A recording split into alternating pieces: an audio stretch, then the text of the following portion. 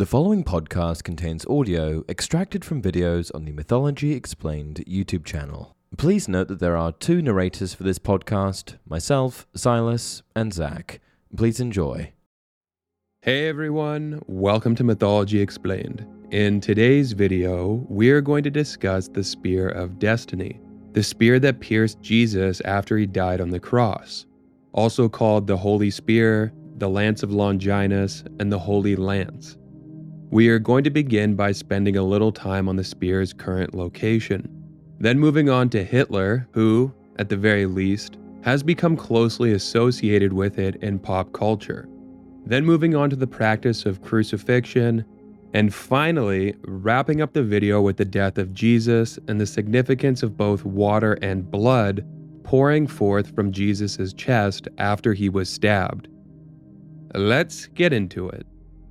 First and foremost, it's important to note that the Spear of Destiny was just a regular spear before it pierced the side of Jesus Christ. It was the blood of Jesus that made it special. The true whereabouts of the Spear of Destiny are unknown and remain a mystery. While there are many legends and stories about the spear and its ownership, there is no definitive evidence to suggest that anyone currently possesses it or knows where it is. Over the years, many alleged holy lances have been discovered, but none of them have been authenticated or substantiated as the true spear that pierced Jesus. Some of these lances are believed to be medieval forgeries, while others are believed to be genuine relics but lack the historical provenance to conclusively corroborate them to be the spear onto which the blood of Jesus poured. Some have suggested that the true Spear of Destiny may have been lost or destroyed centuries ago. Others believe that it may still exist, perhaps surreptitiously stashed away in a secret location by an ancient steward of bygone centuries, perhaps held by a private collector or organization that hasn't been forthcoming about the possession. Though the Holy Lance is lost to history, its story has grown with time and is today a well-known occult artifact. Many rulers, tyrants, and conquerors, all of whom made their mark on history for good or evil, are associated with it. So much so that a sort of post-biblical mythology has developed around it. Trevor Ravenscroft, who lived from 1921 to 1989, was an English author and mystic who is best known for his book, The Spear of Destiny, the occult power behind the spear which pierced the side of Christ. Ravenscroft claimed that the spear had been possessed by several historical figures, including Charlemagne, Otto III, Saladin, and Napoleon Bonaparte, and that it played a central role in shaping the destiny of the world. He argued that the spear was a symbol of divine power, and that its influence extended far beyond the realm of politics and warfare. While Ravenscroft's book was controversial, and its claims were almost entirely disputed, it became a cult classic and has been influential in popular culture, particularly in the realm of conspiracy theories and alternative history. Ravenscroft also had this to say about Adolf Hitler. Hitler believed that the Spear of Destiny was a talisman of power which gave its possessor the control of the destiny of the world. His theory was that this control had, in the course of history, passed through a number of nations and rulers, but that it had finally come to rest in the hands of the last German emperor, Wilhelm II, who had been in possession of the Spear of Destiny until his abdication in 1918. This is an interesting passage because Hitler's fascination with the Spear of Destiny is documented in a multitude of other sources, many of them far more reputable than Ravenscroft's dubious ramblings. Hitler's fascination with the spear, if, indeed, he truly was at all, seems to have been for reasons more mundane and prosaic than unleashing and harnessing holy power to dominate the world. Hitler was keenly aware of the power of narrative, this evidenced by his pathologization of Jewish people, creating a common enemy to bind Germany together and galvanize it. In this same vein, it has been said that Hitler was generally interested in ancient relics and artifacts, recognizing their symbolic power, which he believed would further German nationalism and bolster the burgeoning German Empire with legitimacy and prestige. On the other hand, there's plenty of information floating around out there, much of it of questionable veracity, such as Ravenscroft's book, that supports a more apocalyptic outlook, which is that Hitler believed the spear had mystical powers that could help him in his quest for world domination. This predicated on the belief that whoever possessed the spear would have the power to conquer the world. One of the most compelling pieces of evidence, this one firsthand, is a passage from Hitler's book Mein Kampf, in which he describes his fascination with the spear. In the book he writes, "In my Vienna days, I read a book by the Vienna author Georg Lanz von Liebenfels, which really impressed me. Its contents were a kind of prehistory of the world, which the author claimed could be deciphered from the study of the lance. It was a unique idea, and it made a deep impression on me." In addition to Mein Kampf, there are numerous other accounts that suggest Hitler was interested in the spear. For example, the memoirs of Albert Speer, Hitler's chief architect and later his minister of armaments, describe how Hitler became increasingly preoccupied with the spear as the war progressed. Speer wrote that Hitler believed that possession of the spear would give him the power to win the war, and that he became more and more obsessed with finding it. We're now going to move on to the torturous practice of crucifixion and the death of Jesus, which will take us to the beginning of the Spear of Destiny's long and storied history. Information about crucifixion, though ghastly and gruesome, was surprisingly important to putting this video together, as it explains why a spear was used to pierce the side of Jesus. Crucifixion was a brutal form of execution. The death of Jesus made it synonymous with capital punishment in the Roman Empire, but it was by no means exclusive to the Romans, having a long and grisly history, notably used by the Persians, Carthaginians, and the ancient Greeks as well. At a glance, it's plain to see that crucifixion is one of the worst ways a person can leave this world.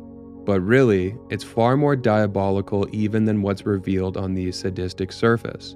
The process of crucifixion involves several steps, each of which was designed to prolong the victim's suffering.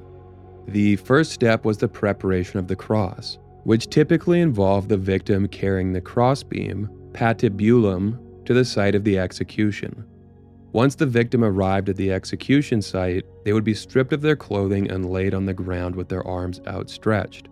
The arms were then nailed or tied to the patibulum, and the victim was raised into an upright position. Next, the victim's feet were either nailed or tied to the vertical post of the cross. This forced the victim to support their weight on their arms and legs, which caused immense pain and made breathing difficult.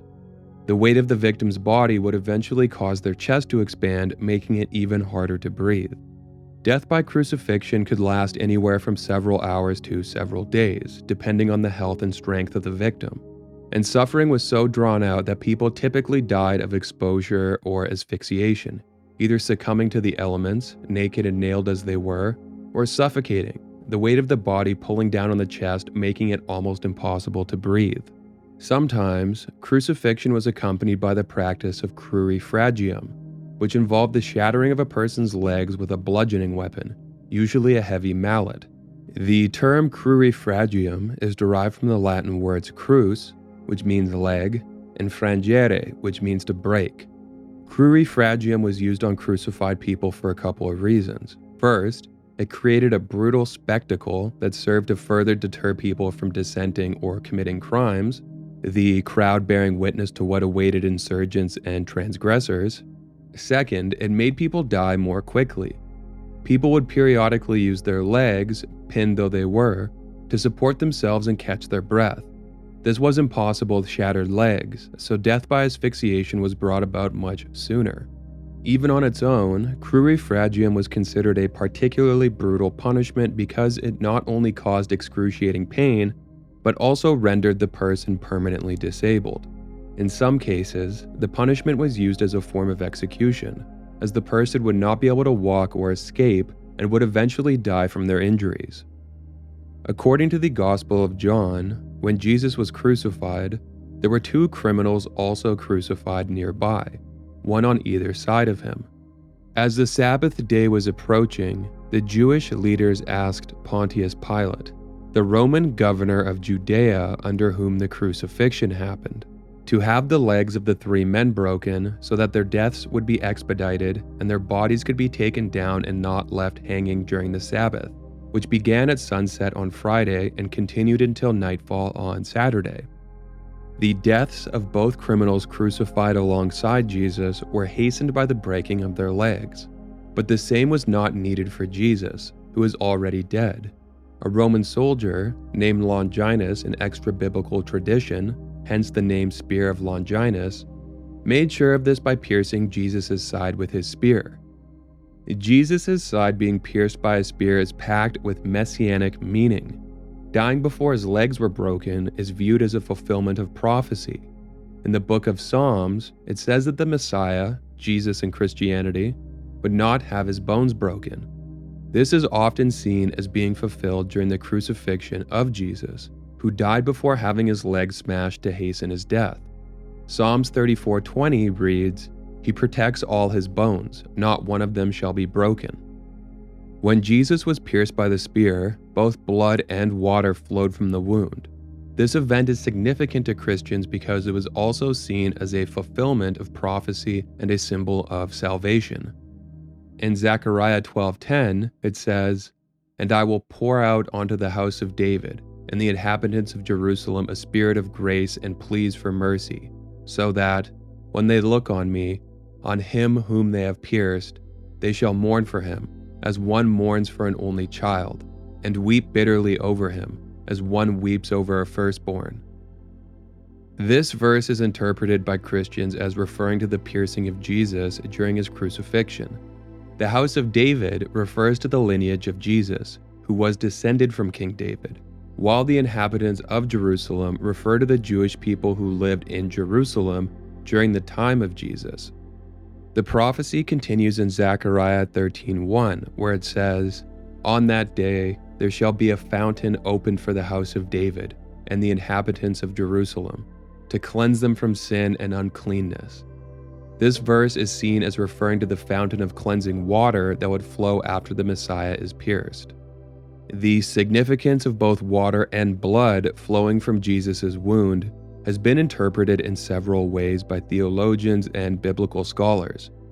Some have suggested that the water and blood were symbols of the sacraments of baptism and Eucharist.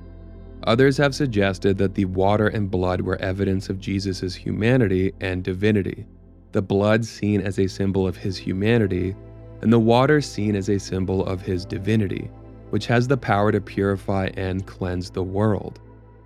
And that's it for this video. If you enjoy the content, please like and subscribe. Thanks for watching.